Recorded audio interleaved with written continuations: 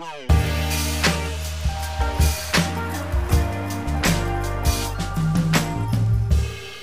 two, one, we're live. Welcome to the locker room at Crossroads. I'm Tryg. I'm here with Stephanie Teslaa, Brian Medaglia, and VanSolkema. This is the locker room where we break down sermon stories and scripture to prepare Crossroads for the race of our faith. I'm so excited today to be talking about this idea of community, which is our second of three things that we say we value as an outflow of our mission and vision at Crossroads. Our vision is to be the kingdom of God, to live it out, to have it break into our lives, break out of our lives into the world. And our mission is to be a biblical community where Jesus Christ transforms lives, renews the city and the nations. And community is a huge part about this. Now, right before we started recording, I was talking to Steph and Brian, and Rod just walked in, and we were talking about how significant this portion of our values is. And I'd love to just get first an idea of who you two are. Hopefully you guys have had a steady dose of Rod and you know a little bit about him, so I want to focus more on Steph and Brian. But Brian, tell us a little bit about who you are, what you're doing here, how'd you get to Crossroads, and what you're excited about specifically regarding community. Yeah. Let's go, Brian. All right. The coach, Rod. So Brian Medaglia. I'm the community life pastor. I've been here over 5 years. And the way that I got here is, to me, it's a great story. Rod and I had pastored together. He was a young adult pastor, and I was college pastor at a church. And basically, we had made contact about 10 years. And then in a church in south side of Chicago, the pastor said, "Hey, it's great to see Brian Medaglia and other people here." And then Rod, with the entire staff, were doing their staff retreat there. So we connected, and Rod told me there's this position, will you consider it? Community life pastor, which I said, send me something. And 2 months later, was offered the role. And then 3 months later, my wife, Kimberly, and I moved here. And Brian, you know what goes God's back providence. even before that. You and I were going to plant a church in Grand Rapids, really, yeah. Before Crossroads even started. We made the visit here. I can look out the window and see the Days Inn where we were lodged at night, right, scouting this place out. Days Inn, really? Yes. So it was Living large. Yeah, fall of 2003. We came out. Yeah. Rod and Libby and Yeah. my wife Kimberly and I, and yeah, you know, it was exciting as Rod and Libby went off to plant the church in 2004, and then I served 15 years at Wheaton College as director of what's called the Office of Christian Outreach, and it's all about students being involved in ministry and missions and doing that in community. We didn't send any students out alone, so that was really important. As far as being a follower of Jesus, senior year of high school, young life just caught hold of me, and specifically the conversations I had with a senior at Geneva College, a Christian college in Beaver Falls, PA, who he was just asking me questions about who are you, where are you going. Bottom line, at a camp, I became a follower of Christ, and probably 2-3 years later, felt a calling to be a pastor. So Praise 30 God. years college ministry, just love it. Yeah, excited to be here. Yeah, you've been deeply entrenched in providing a space for community and pushing that into students. I remember we didn't even know each other when I was at Wheaton, but you were there and I was there, and you knew a lot of the same people that I knew. Steph, it's so great to be able to sit down and talk with you. Just tell our people who don't have the privilege of knowing you and the ministry that you oversee at our church, what you're about, what you're doing here. Yeah. Yeah. Well, I find myself like contemplating the fact that I didn't come through the ministry avenue. Like, I was a mom and a businesswoman. And so I don't have all of these years of experience in the ministry world, but I definitely have the years of experience of truly being in community, the good, the bad, and the ugly with community. And my husband and I went through a major desert season in our marriage. And at that time, the church community that we were involved in just wasn't what we needed to get us to the point of true healing. And so we were on this search for where God wanted to plant us. And so we walked into Crossroads for the first time way back in 2010. And just Mark and I like sobbed every single Sunday. I don't think we've ever experienced a community like Crossroads. And it was at that time that God put a fire in me for ministry, in a sense of wanting to create a community where brokenness was accepted and brokenness was worked through. And God had us in a holding pattern for several years before then I was called to be on staff. So I've been here since 2014, and that was after we went to Israel with Rod and Lib, and were able to share a little bit of our marriage story. And that is where I've now been called to be in a position here to help marriages, to help community, and Crossroads, I just think, has a very unique community. I'm just curious. I'd like to ask you, Steph, more specifics about that, if that's okay. Yeah, like, absolutely. In terms of like what the community was lacking that caused you to leave it, and then the specifics of Crossroads that maybe drew you guys in.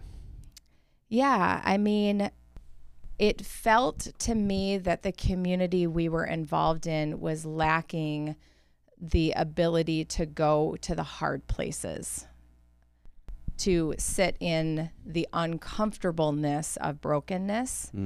Again, I don't fault, I don't point fingers. We all have our stories that we're trying to work through, and what Mark and I were going through could have been triggering to a lot of those people.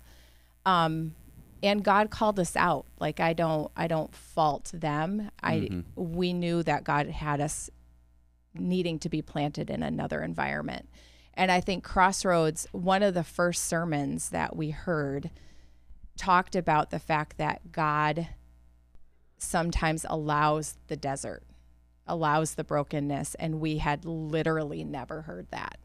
It was always as if the hard stuff, like, that must be from the enemy, which, yes, but God uses it. And I think that was a message that Mark and I needed to hear. I love it. Yeah. So we have a biblical mandate in Galatians to carry each other's burdens. And actually the language is that in doing so, we fulfill the law of Christ. And this Sunday, Rod preached, and he talked about how, 52 one another's? Is that right? Or is it 52 more than one another's in the New Testament. 52 one another's. One per week. One per week of the year. So Boy, that would be a sermon series. It would be a sermon series. And I just think that that's incredibly significant because in a world that is filled with this idea that the individual is the most important, is paramount. The Bible actually speaks in communal language more than it speaks in individual language, specifically in those imperatives. So can we just talk a little bit about the biblical vision for community, kind of bouncing off of what Rod preached on this Sunday, starting, back obviously in the garden. God starts creating a community with Adam and Eve, who are able to procreate and then create a family that then God chooses one man who then becomes another family that becomes a nation. That this whole kingdom of God breaking into the world has always been done through a community of people. And why is biblical community in a world that is searching for community different? So let me give you an example. I work out at a gym where a lot of people go there for a sense of community and belonging. I know a lot of people in our neighborhood are in book clubs that are secular book clubs, and they go to those book clubs because they're desperate for community. My wife was at the library the other day with her kids, with our kids, and there is like a mom's club that gets together every Tuesday for a reading hour, and then they spend time in community, and they're looking for community. So there's other places to go for community. Why do we go to the church for community instead? What's the differentiator? I would say first and foremost, the difference between biblical community and community, first of all, is that the Trinity, God is a communal God. I mean, it is about him first and foremost. I think for us as followers of Christ, It is that idea of all these one another's speak of us continuing to be disciples that make other disciples. So that discipleship is so crucial. And that growing in Christ, that mission of us being transformed by Christ, that happens in community. That is not first and foremost something that you do alone. And it's not just for you, it's for the others in that community too. Yeah, I think biblical community is all about self-sacrifice. Worldly community is about what can I get out of it for myself. And I think that unbiblical community or just worldly community is where I have to put on my mask. I have to put on my false self. And biblical community is actually where we're called to be extremely vulnerable and show the more difficult sides of ourselves in order for those to be refined. And so that's what I see as the differentiation between those two communities. And I think we do need those other spaces and places. Of course. But biblical community is going to be where you do see the good, the bad, the ugly, the vulnerable. I think it's in biblical community that we work through a lot of our wounding that happened in our childhood or in some of those formative years. Because those are the moments where we will get re-triggered in true community, and we have to work through it with people that we trust are going to hold us accountable to the healing that needs to happen. Yeah, I think about one of my favorite quotes from Tim Keller, who he says to be known but not loved is our greatest fear, right? To be loved but not known is just superficial. I'm paraphrasing it, right?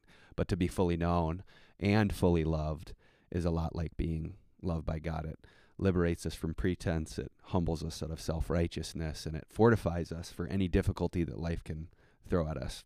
It's a paraphrase, but I think this idea of being known, fully known and fully loved is actually the goal. Obviously, the only person that can truly do this 100% is God. But beyond that, we can start to get pretty dang close. Would you agree? In biblical community, because to your point, Stephanie, we're free to not be perfect. We're free to not have it all together. And we know theologically even that our brothers and sisters that are in community with us aren't perfect either. So even if they do put the mask up, we can know, well, they're not perfect. And the only reason that they're putting that mask up is maybe because they feel like they have to portray this false self for a different reason. So I remember, I'll give you a perfect example from my own life. Like I came to know the Lord when I was right after my freshman year of college, and my younger brother was the one that led me to the Lord. And he was in high school, and I had no church experience. So like I didn't really know what it meant to be in a biblical community. So I would drive an hour home to Minneapolis from the college that I was at, called St. Olaf in Northfield, Minnesota, every single Wednesday. And I would sit in the back of the youth group just to listen to the messages that the youth pastors preaching. But more than that, the reason that I went there was because those high school students like brought me in that loved Jesus like I was their own. And it was, I don't want to use the word intoxicating, but you know what I mean when I say that. Like it was like nothing that I had ever experienced. And I had been on teams my whole life. So I know that that's an anecdote, but for those of you that are listening, I know you know exactly what I'm talking about, that when you experience that biblical community for the first time, where you are truly known and they see you for who you are, your sin is laid bare, and you are still loved, it's the most liberating thing in the world. Mm-hmm. So the question I have is, are we different? Are our communities that are birthed out of Crossroads, an expression of Crossroads, are we different? I think we know that we're supposed to be different. I think we know why we're supposed to be different. But the question I have is, are we really different? I think we have to fight to be different. I think that our default is to have our communities look like a worldly community. And I think in the initial formation of those communities, that is part of the evolution. I think when you start a house church or a small group, initially it's going to feel a little more superficial until you get to the point where it's safe and secure enough for you to be open and vulnerable. But the true test of it is when there is conflict in those house churches or when there is brokenness, and then how do people react to that? And I think that's a defining moment for a community, if it's going to be a biblical community or not. I think one other way is with community, when you have individuals that are hurting, they're in need of care. It is certainly as pastoral staff, that's something that we want to lean into with people. But I think when you see people in a house church, when people are in trouble, they come alongside them. They're willing to sacrifice and say, you are my brother or my sister in Christ, and I want to come alongside you during this difficult time. I had that when I had my car accident. The house church just came to us and helped meet so many needs for Kimberly and I. And that was such a hard time. And it was beautiful when you see that, that family. And I think, though, we do have to fight. The tendency is, to be everything's fine, I'm fine, you're fine, look at the life I'm living, I'm growing in Christ. It's in those smaller groups that you take off the mask. And you also say, this is who I am. Confess your sins one to another. That's not natural. But when you can do that, still be accepted, and also still be challenged to say, yes, that is sin. Yeah. Repent and grow in Christ. Yeah, and I think that vulnerability begets vulnerability. So if we can be courageous enough to confess our sins or to take the mask off and show reality, we're then positioning everybody else in that community to do the same. It is attractive. I know you use the word intoxicating, but it is probably the wrong word. It is our heart's desire. We are drawn to authentic community. Yeah. It is what we want. Yeah, well, and I like this word biblical community, right? But there's even some misconceptions about the word biblical, or the words biblical community, right? Because when I think of the words on the surface, and this is my own sin, biblical community, I go, great, I can just sit around the table and study the word. And as long as the Bible is at the center of my table, that's biblical community. But I remember a pastor once telling me that, you might think that you're an Orthodox church, but you're not an Orthodox. You're not Orthodox unless you're orthopracticing what you believe, right? So in other words, a biblical community isn't just saying that you're centered on reading the word or studying the word. It's that you're actually living. It's about being the word. It's living out. It's walking as Jesus walked. It's that yada experience, as Rod talks about yada. And that requires a whole lot more courage to actually live biblically than it is just to sit around and watch a Bible study video, which are great, and then never actually have to carry one another's burdens, not have to be there when someone is going through a difficult time, not have to challenge someone because you see sin in their lives. Those things are the difficult things. That's what being a biblical community is about. But I think we shortchange it so often, or we've become comfortable in the Western church by just saying, oh, well, if I'm in a Bible study, therefore I'm in biblical community. Am I getting that right, or am I wrong in challenging that worldview of biblical community? So I want to just share Glory and Aaron Goodrich. Glory's on staff here. Aaron is a counselor. They were just at a conference, and she was talking about that in our right brain is that head knowledge, that logical, rational self. Left brain is the experiential. And what she learned in this conference was that left brain always trumps right brain.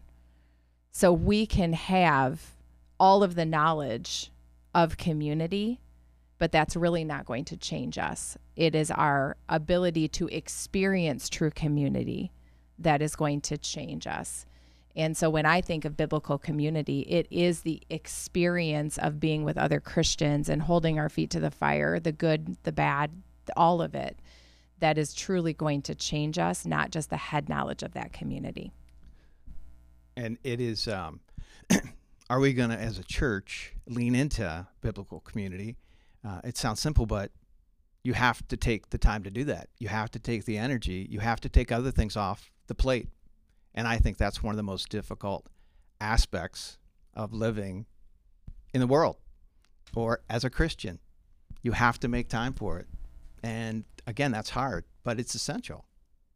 Yeah, I've been in ministry now for 30 years. And I think what you're talking about right now, Brian, I think what are the challenges that keep people from community?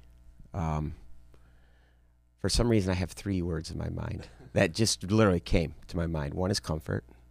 We like to stay comfortable. We love convenience. So if let's be honest, relationships are inconvenient. They are. Yep. And I think another thing is that our society is so consumer based. Wow. And we don't realize how much of our relationship is done that way. Or I go to church to consume. What's this church going to do for me? What's this community going to do for me? What's this small group, house church going to do for me? And I think as Christians, we fall into a lot of these same traps, which are the exact opposite of what you talked about earlier, Steph. Like, we have the Christ in us, the hope of glory, the fruits of the Spirit. The way that we do relationship ought to be completely different from the world, where it's not outside in, it's not driven by appearance or what people think about us. It's inside out, where we're just people that can be real. We can even vomit the stuff that we need to like put on the table with other people. So I don't know. I feel like these barriers still exist at Crossroads. I feel like we're fighting through them. I think we're also in a context in West Michigan that has a very religious thing to it that also plays into this. But how do you guys see it going as you live in this world of trying to work out community and work people into community at Crossroads? Yeah, I think, there's several opportunities. We can talk a little later about how people can get into community and those opportunities. One of the things people need to know, and we've all experienced it, it is difficult to be in biblical community. These are not necessarily right away, they're my best friends, this is so easy. We're brothers and sisters in Christ, we're families, we're broken.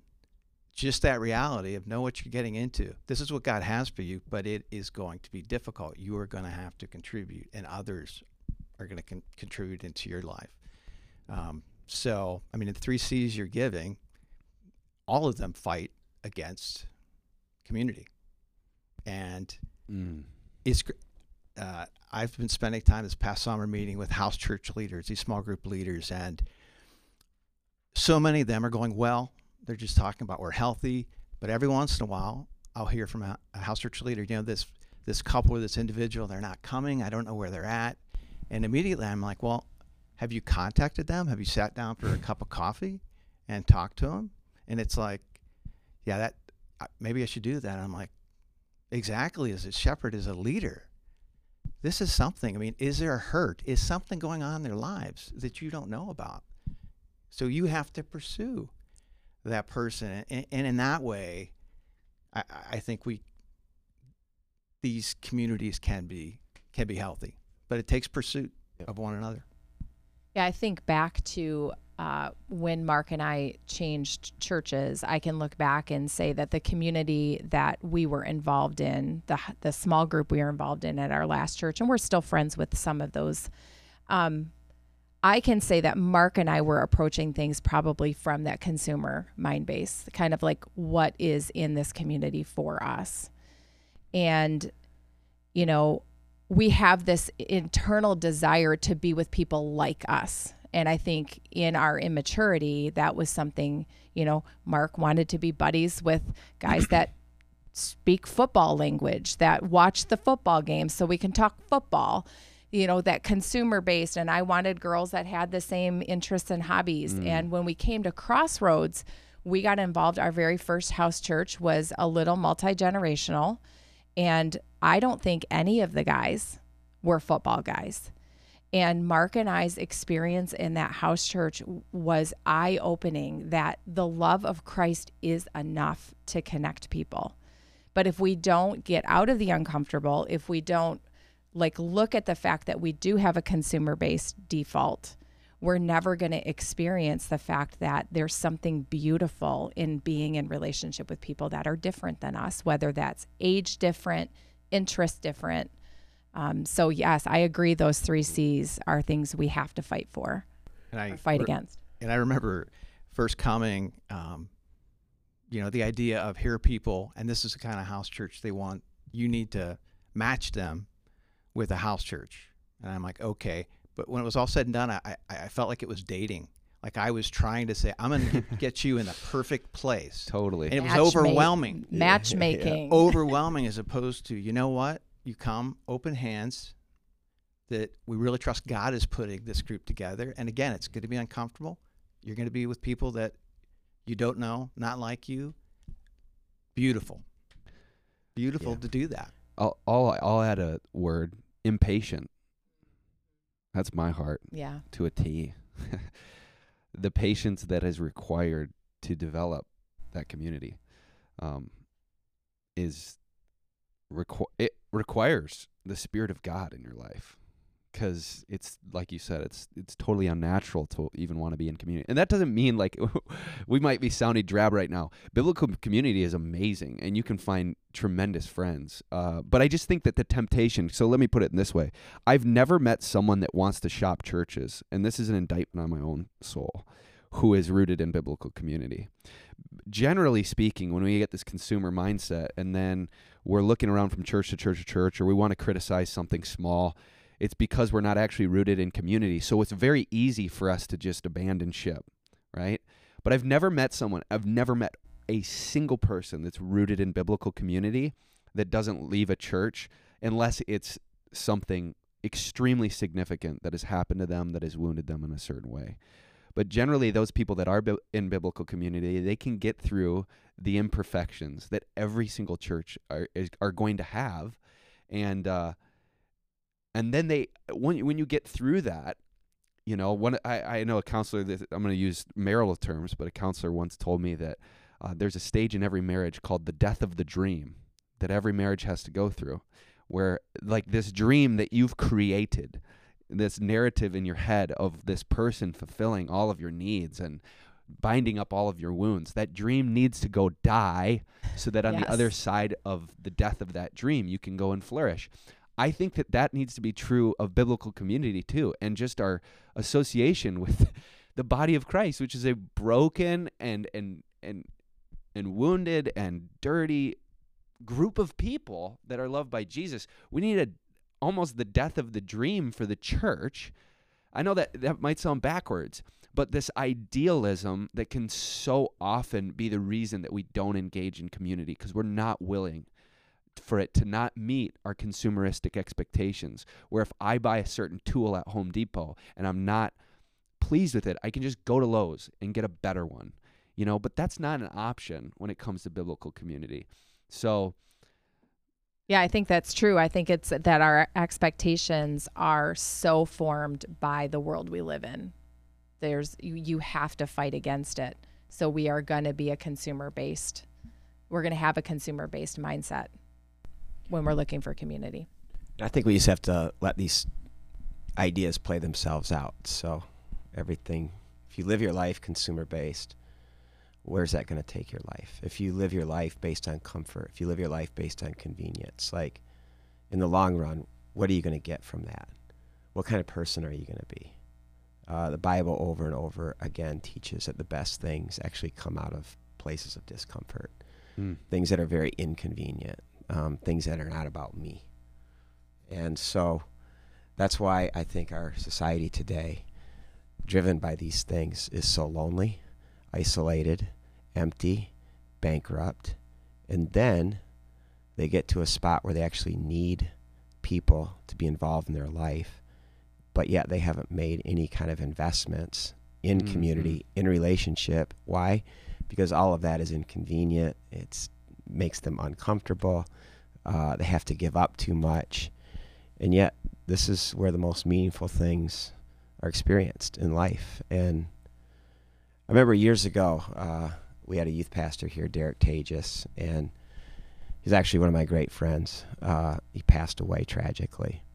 And I watched our church come around his wife, Charity, and her two daughters, and it was beautiful. it wasn't so much because our church was so good, even though there's so much goodness in our church, but it was because Derek and Charity just poured themselves into our church and gave themselves to so many people that when their time of need came, there was just so many people just couldn't wait to just love on them and serve them. And they weren't doing that. It doesn't sound like, I didn't know Derek, but I wish I would have, based off of what I've heard about him. But he wasn't doing that. They weren't doing that for that time when they would need those people back. No, they were just living a gospel life, a life of cruciformity, Our life is to be Jesus Christ crucified, not your life for me, but my life for you. So when we live that, and we live that in our marriages, that's what we're called as Christians to live as husband and wives. We're called to live that in our families. As family members, we're also called to live that amongst each other, which is why you get the 52 one another's of Scripture, because they all call us to some flavor or form of living out Christ crucified. So how do we grow in this? Jesus. We need him. Yeah. This is why we're Church of the Desperate Ones. We're desperate for Jesus. We also need each other because we experience Jesus through each other. The word that you brought up earlier, Steph, yada. We experience Jesus. We experience it in our marriages, right? We experience it in our families. We experience it in community. So I want to go somewhere with this conversation that has a biblical theme that maybe you can speak to, Rod, a little bit, and then we can kind of dive into the theological and practical implications of it. One of the things that we say about what we want community to be about at Crossroads is table fellowship and reclaiming the table, right? I know that as Americans, right, in the age of fast food and everything's hurried, like we've lost the value of the table. What is the significance of the table, biblically speaking? And then what are the theological and practical applications for the way that we do community? And maybe this could just serve as an encouragement to our people to maybe even just start with the table. So I picture our house church, and our house church doesn't always have table fellowship in the sense of eating a meal, but Totally. Let's just think of that analogy. If I have my house church coming over for a meal, there is an extreme intentionality that needs to happen. We need to think through what the menu is going to be. We've got to go grocery shopping. We need to prepare the meal. We need to create the environment for that to happen. And just think of all the intentionality that needs to go into the formation of a community. It is exposed in just getting a meal prepared. But then there's the element of when you're sitting around a table having a meal, the style of conversation, the intimacy that happens when you're eating a meal with somebody has such a biblical picture to that too. And so when I hear table fellowship, I think of those two things: the intentionality that needs to happen in order for a meal to be prepared, but then the environment that creates for a community to really break down and be vulnerable with one another.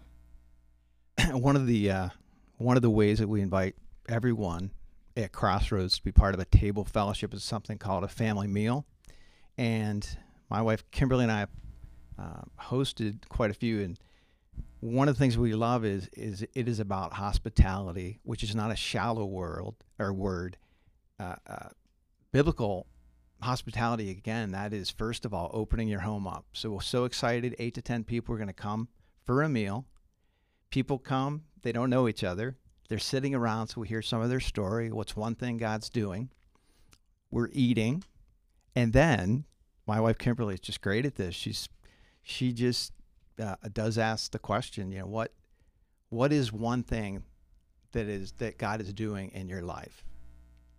And in that short period of time where people are intentional, we've seen people just share the brokenness that they have, the weaknesses they have, the joys they have, and even in that short period of time, they can experience community. And there's just something so special about that. It's simple, but it's a time commitment.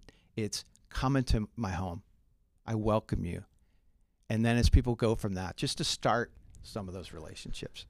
So yeah, I mean, I would say that's probably where our jobs on staff at Crossroads come in. Like, we can't do the work, but we can provide opportunities to start the ball rolling down the field of community, right? Like, that's as far as we can take it. It's not that it's about us, but our job to serve the church is to provide those opportunities.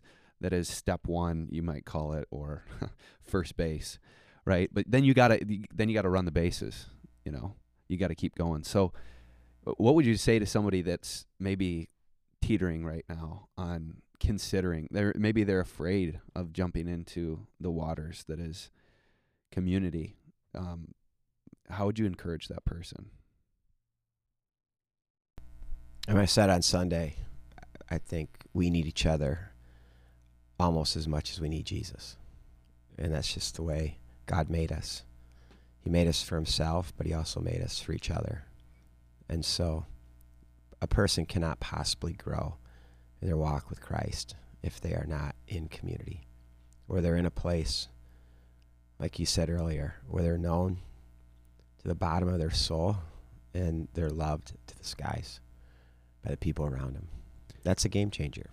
Totally. And if I may put some scripture to what Rod just said, 1 Peter 4:8-11, above all, love each other deeply, because love covers up a multitude of sins. Offer hospitality to one another without grumbling, and each of you should use whatever gift you have received to serve one another as faithful stewards of God's grace in various forms. The church needs you. That's my answer. I need you. We need you. And if you're here just participating on Sunday mornings, help me, hear this from me. I need you, and that it's a general statement. Obviously, we may never be personally in community together here at Crossroads, but your brother or sister next to you, they need you. And go ahead, Steph. Yeah, I think that it takes a huge level of bravery for some people to be involved in community. And so my encouragement would be that it is a true testament to your trust in the Lord and your trust in what his word has to say, that you can be courageous enough to step into community when it's uncomfortable.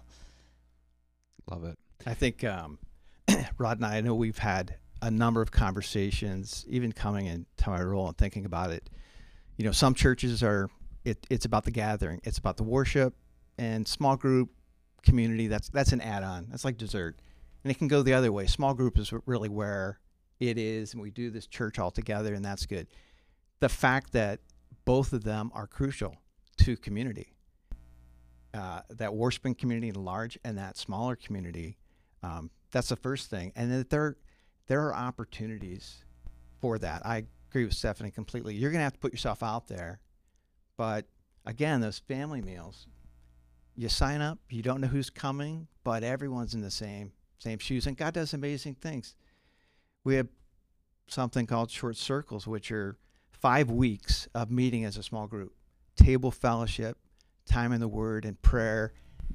And that's a way to say, look, if you can't be in a house church, which is a longer small group, here's an opportunity, again, for you to come with other brothers and sisters in Christ and gather and grow in Christ.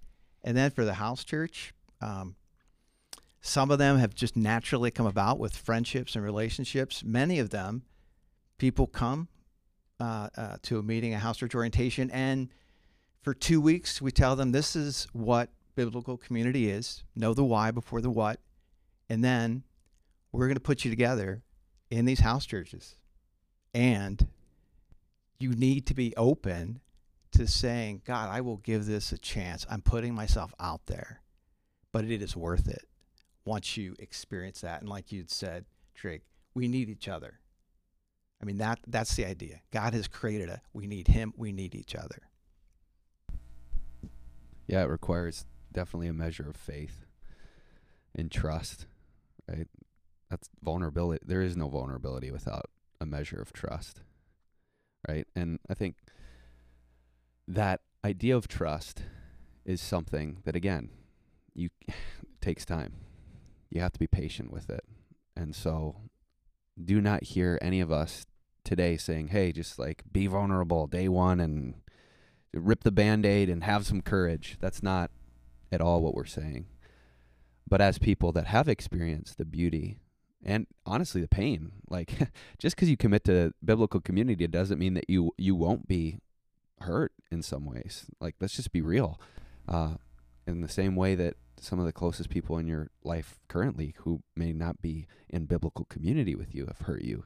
You're putting yourself out there to be hurt. I think of the C.S. Lewis quote, and I don't know this one at all, but it's the, like, wrap your heart up in the coffin. You know what I'm talking about? But then there it will never be hurt, but it'll also die. Do you know what quote I'm talking about? Anyone I don't, know it better? but that sounds good. Does anyone know it better? I do. than I me? know it. I don't. To love it all is to be vulnerable. Love anything, and your heart will be wrung and possibly broken. If you want to make sure of keeping it intact, you must give it to no one, not even an animal. Wrap it up carefully, round with hobbies and little luxuries. Avoid all entanglements. Lock it up safe in the casket or coffin of your selfishness. But in that casket, safe, dark, motionless, airless, it will change. It will not be broken. It will become unbreakable, impenetrable, irredeemable. To love is to be vulnerable. That's from C.S. Lewis, Fort Loves. Fantastic. That's a fantastic quote. I- I wasn't even close. I don't. I'll say set it this. up. You set it up. I don't need safe. That's not what I need from people. I don't need safe. Safe is just not gonna be the thing that will lead me to a spot of being changed. I think listening to that quote and just talking about this brings up another C word that I think is a barrier, is counterfeit. There are a lot of counterfeit communities out there. You talk about social media. It's counterfeit. Hobbies are counterfeit. It can feel like it's filling a void. And even that quote really gets to it. You can take those relationships and put hobbies around them and make things look like you're getting some form of community, but it is actually hardening your heart, and it's a consumer-based approach to relationships. So I think we have to be very aware of the counterfeits out there. Yeah, over 20 years ago, young Libby, young Rod, marriage falling completely apart. What saved our marriage? Of course, it was Christ, but it was Christ through community. Without community, Libby and I wouldn't be married today. Christian community, people that came around us, and it was not safe. It was not easy. People, well, go ahead. What? No, I was just gonna say, can you, if you're willing to, give us any specifics of? I was a youth pastor at College Church in Wheaton, and it was just a time in our life where we were lost, directionless, not hopeless, and yet still staying in the game. And it was people that came around us. Wow. And there was lots of accountability. They were prying into things in our marriage, in our life. It hurt. It was humiliating, literally, to have some of that stuff laid bare. But if that never happened, I wouldn't be a pastor today in a church. And I don't think our marriage would have made it. We just preached through James. Confess your sins to one another. Mm-hmm. And what's the conclusion that he makes? And you will Be healed. You'll be healed. Like, what if we actually took that at face value? What if James means what he's saying there? Mm-hmm. That's incredible. James, if you're legit and you mean what you're saying, wow. Like, I can just do that. Yeah, here's why you can do it, is because when you come into a community of brothers and sisters in Christ, you're not coming into a group of people. Some are good and some are bad. Some are spiritual, some are non-spiritual.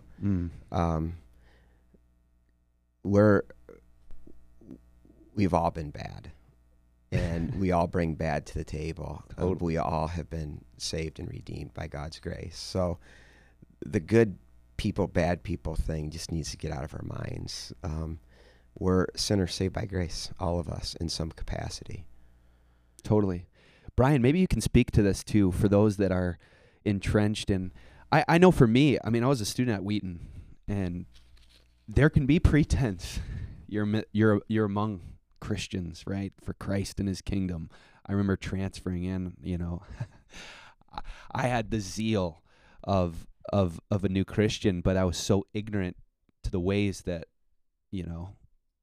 so quickly we can put our masks back up, that all of these people that say they love and believe in Jesus can feel the need to be superficial or pharisaical in the way that we walk this thing out. But maybe you could just encourage us with, because you've had so much experience with specifically students, but being involved in community type ministry, your whole ministry career, we'll call it. Are there any stories that are off the top of your head where you've seen students or even people here at Crossroads just transformed by biblical community? I would start with myself. 1991, 4 couples got together to start a small group. Church assigned it. So Medaglia is my wife, Kimberly, and I, the DeLeonardis, the Secos, and the Hootens. So they took all of the Italians and put us together randomly, of course.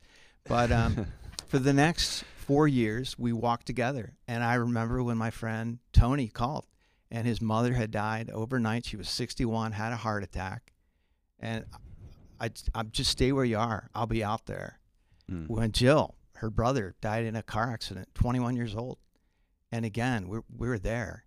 And with Wheaton College students, what I loved was there can be a lot of pretense. Talk about the Harvard or the Christian colleges. What I loved with what I was doing is putting these students in situations, in communities where they couldn't make it on their own. They couldn't fake it. Very quick story. So I'm in Spain visiting students on a missions trip, and these 2 young ladies, they're complaining about one another, how horrible it is to be in community with them. I said, okay. I said, meet me for lunch the next day. And what I didn't tell them is I had invited both of them to lunch. So we came to lunch, and I said, okay, sit across from each other. I'm going to have lunch. You two say the same thing you told me about each other and figure it out. I know you can. If you have a problem, just raise a hand. I'm right here. But that was confess your sins one to another, and I really trust that changed them. I trust that their faith in Christ, community. And then being here, I remember it was announced that I was community life pastor. Kimberly and I are moving after 30 years in Chicago, and thinking we don't have community. and this is the role I played. And right after that announcement, Mark and Julie Augustin just said, hey, we'd love for you to be in our house church. And that was the game changer. We had these couples that were alongside us and have created and continue to create community for us. Like I'd said, in those couples, I mean, I talked about my car accident. They've just come around us, and it's been amazing. So I feel there are a lot of, Stephanie can talk to that too, with that house church. There just are a lot of opportunities like that at Crossroads for that kind of community. Steph, I want to get to you, but before we move off of this point, let me just say, that's so encouraging for me, because you're the community life pastor, but you've been here for 5 years. You've been in community type ministry your whole life. It's still hard to make that transition, even when it's your vocation, and re-engage and recommit to a new community. So if you're new here, just hear that. It's it's not easy, no matter what, no matter where you've been. So Steph, I want to just hear more of your heart on that. I just have a little sidebar thing. We were talking community and me having that role of being a marriage person here, I think I just want to acknowledge the fact that community is sometimes challenging for marriages, because husband and wife may have differing views of what community looks like, differing comfort levels, differing bandwidth to be in community. And that can really be challenging, where maybe one is feeling kind of ahead of the other. So just want to encourage couples that if that is the case, I know I don't want to talk about stereotypes, but I think oftentimes the female is the one that is truly desiring community, and the husband can sometimes be a little behind, just not desiring it as much. And that can turn into a little bit of a power struggle or manipulation. Just want to encourage couples to really seek the Lord as that tuning fork when it comes to desiring community. Let the Lord lead where the Lord wants you to go as a married couple and as a family, and don't fall into the trap of it being a control move. I've seen it multiple times in marriages. Yeah, that man cave is very calling for a man, isn't it? On Sunday night, sitting on the couch watching some football. Sounds a little bit better than maybe having to go to a community of people. It's certainly you easier. got to be raw and vulnerable and give your life away. It's a lot easier. Yep. Temptation's real. I'm going to say a disclaimer, because we're going to have a lot of episodes here. I'm just going to be who I am, and if I talk about football a lot, hopefully you'll just take me for who I am. I can talk about football too. For those of you that don't know this, I'm going to do a little brag on Stephanie's son, because she wouldn't say it herself, but her son is a freak of nature. Wide receiver for the I was about to say Arizona Wildcats, Arkansas Razorbacks. Wow. It rhymes. Butchered that. I almost did, but I didn't. The SEC is definitely better than the Pac-12. Well, the Pac-12 is not even going to exist anymore. There is no Pac-12. There is no Pac-12. So, but yeah, I mean, to your point, Rod, I think all of us men can probably agree that it's a lot easier, I think, generally speaking, for women to seek that out than men to seek that out, especially since vulnerability is not something that we as a culture value in men specifically. But let's stay here real quick where we're talking about the family too. How is biblical community also beneficial for your children to witness as you, let's say if you have kids and you engage in biblical community, how might that be beneficial for your children to see that? Well, I would say it's been generational. Like Mark and I, when we got married, community was one of the highest aims we had because of the model of his parents, not the model of my parents. And so the generations then, I sure hope and pray that my children, Mark and I's children, see the value of us being immersed in community. It was community that also got us through the desert, and our kids were old enough to see mom and dad go through the desert, and they knew that there were people coming to our home, into our lives in a deep and intimate way. So when the going gets rough, we go to community, and I hope that that's something that has been instilled in my kids. One of the, with the 4 couples, Kimberly and I with the 3 others back at College Church, we yearly in the summer, we would camp as families. So our friends each had 4 kids. Kimberly and I did not have kids, but I was more camp director. But those kids through 25 years had an opportunity to know, like, not just that their parents were friends, but that this was a community, and they lived into that during the difficult times, during the joyous times. So actually having kids experience that with their parents and seeing the relationship their parents have with others, it's a game changer.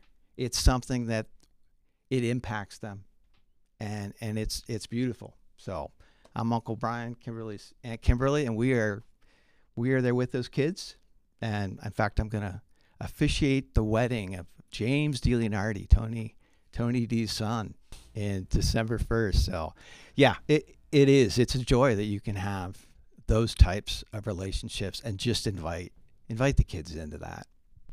Yeah, it's a perfect example of just the fruit of biblical community. The fact that you are doing that, that's so awesome, Brian. I know for our daughters, specifically our oldest, she would get so excited on Sunday nights when we were down in Columbus before we moved back up to West Michigan, where Mallory's family is from, that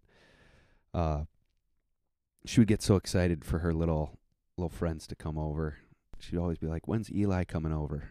Eli was a little boy that was in her. I mean, I was a little bit uncomfortable with her saying that, but she's a little young. She'd be like, used to it. When's Eli coming over? It's too early. But because she was so excited for us to have small group, for all the kids to come and get chucked down to the basement. Parents just exhaled for a second because they got to do that. That's another thing. Here's just a real practical tip. Get a babysitter or two. If you have a group full of kids, you got 10, 12 kids, get a couple babysitters, throw in some money into the pot. It's not going to be that much if you've got multiple families, and have them have fun, and you guys actually get to engage in the stuff that's being put forth. So let's talk about that before we close. What are the practical things that are going on in the life of Crossroads this fall? What's available to them? Everything from the stuff that you're doing. Matt Kenny is not with us this morning, but he's their pastor of family ministries, and he's got a bunch of things. So if you know of those, you can talk to him. But everything from marriage ministry stuff that I know you're overseeing, Care and Counsel, to community life. What are some things specifically that they can get involved in, and then give us practical on-ramps? How do they actually get involved? Yeah, I can speak to marriage. We just started a young marrieds group 2 years ago, and we are transitioning to a little bit of a different schedule this fall. We have a large group the first Wednesday of every month for young marrieds, and then we are doing small group or house churches on the second and the fourth. So couples can get involved one time a month, twice a month, 3 times a month, lots of options.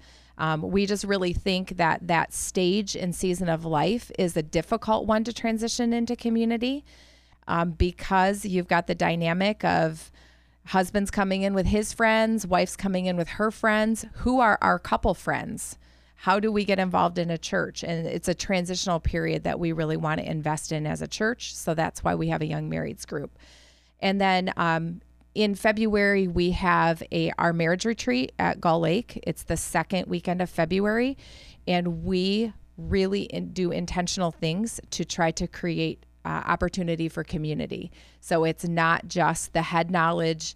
It's not just the investment in your marriage. It's also the investment in building relationships with other couples at Crossroads. And we just know that families are busy, and doing something that is more on a monthly or a couple times a month doesn't always work for families. And so we think that the retreat is a really good opportunity for couples to put that time aside to get out of Dodge and to invest in community and invest in their marriage. Practically, so can they just go on the website and find? Yep, go on the website or send an email to marriage@crossroads-bible.org. Great. Those retreats are awesome. Rod, I know you always say, as far as the Israel stuff goes, you always use the line, it's an excuse. And there's pickleball there at Gull Lake. I love it. Pickleball. Oh, and is we're all the doing rage. marriage pickleball on the third Monday of every month. So We got to get that going. sign up. You and Lib, sign up. I would love for an all-church pickleball tournament. Love to plan that. Well, we could go, once the weather warms up again, we could go over across the street. I think Yes. Belknap's got like 25 courts, brand new courts they just put in. That might be true working out community if Oh we're on a my pickleball gosh. court. I mean, it's true for our family, and Mark and I, we get in arguments. We hit each other with the ball. It's yeah. everything. Nothing like getting those beautiful. competitive juices going. But before you go, Brian, just can you speak of that too, like how the value of retreats or trips? Because you always like to say that, especially with Israel, that it's an excuse, right? That being in those scenarios where you have prolonged periods of time together can actually catalyze community in a much quicker time than you would spending an hour a week together for months. Yeah, I would say the reason we do Israel is the same reason we do everything at Crossroads. Even Sunday morning gathering is an excuse for people to get to know each other and to get locked arm in arm. For the simple reason, the biblical reason, that the Christ in us, it's not Christ in you individually. Christ lives in us we collectively are the temple of the Holy Spirit. So if we're going to experience God, you can't do that in isolation. God lives in his temple, and his temple is his people. Love it. Brian? Yeah, there are 3 different on-ramps to come into and have opportunities for community. The least amount of commitment, because we want people to have that initial experience, are through family meals. Go on the website right now. We're having them through the rest of September, beginning October. You can find out where the host families are within Grand Rapids. You sign up, you go, and again, Kimberly and I have loved them. They're just a great experience. So that's one on-ramp. The other one is Short Circles, which go 5 weeks. So it's a small group that's more intentional in that way, having a meal together, getting in the Word and prayer. We're using the Israel curriculum, which goes off of some of what Rod is teaching, and just an opportunity to, I think people are going to love it. We're excited about that. And then the other one is our house churches, which are small groups, longer-term commitment. One of the things we do in October and in February, we have what are called house church orientations. It's 2 weeks long. The first week we give the why, and you let us know more about you. What kind of house church would you be interested in? Usually there's 40 to 50 people that'll come. The last time we created 4 new house churches with people that wanted the new house churches, put them together, asked leaders to come forward. If you wanted to do this, we'll resource you. And then the other 10 people had an opportunity to go into existing house churches that were open to having new people come in. So Jen Schmidt is my colleague. We really do the best that we can to say, if you step forward, we'll come alongside you and provide that opportunity. And then Matt Kinney is men's ministry pastor, just throwing a few things. He has retelling retreats, which happen twice a year. In fact, I'm going. We have one tomorrow, Thursday through Sunday, and you can see more about that on the website. But it is asking guys to go into the uncomfortable, to enter into biblical community, and to talk about their story and how that can be different and much more aligned with who Christ is. All right. Well, I am so blessed and just full of gratitude to be sitting here with you 3 this morning. It's just such a gift to be here, such a gift to be on the same team with you. This is the locker room. We are the locker room church, and that means that it's going to take a little blood, sweat, and tears, in the words of Rod, to actually live out this thing that is biblical community. We believe in you. Hopefully you believe in us, and we can do this thing as a team and not as a bunch of individuals. And let me just encourage you, if you're listening to this and you haven't jumped into those waters, that you're not alone. There's many that haven't, and there's always a first time for everyone. And I remember the first time I jumped into those waters too. And so be patient with yourself, be gentle with yourself, and just challenge you to be committed to it and get in those waters, and you will be blessed. And that's not my words. That's a biblical promise that you will be blessed by jumping into those communities. Steph, you want the last word? No, I just so appreciate being here. I think this podcast is an amazing opportunity for our people to get just deeply rooted in the practical. Our pastors do a phenomenal job on Sunday mornings, getting us to open the Word and just starting to scratch the surface of the practical. And I think this podcast is really going to push it deeper for our people. So thank you, Tryg, for inviting us. Love it. All right. Well, we'll see you next week as we talk about mission. But thanks, guys. Thank you. Have a great week. Thank you. Thank you.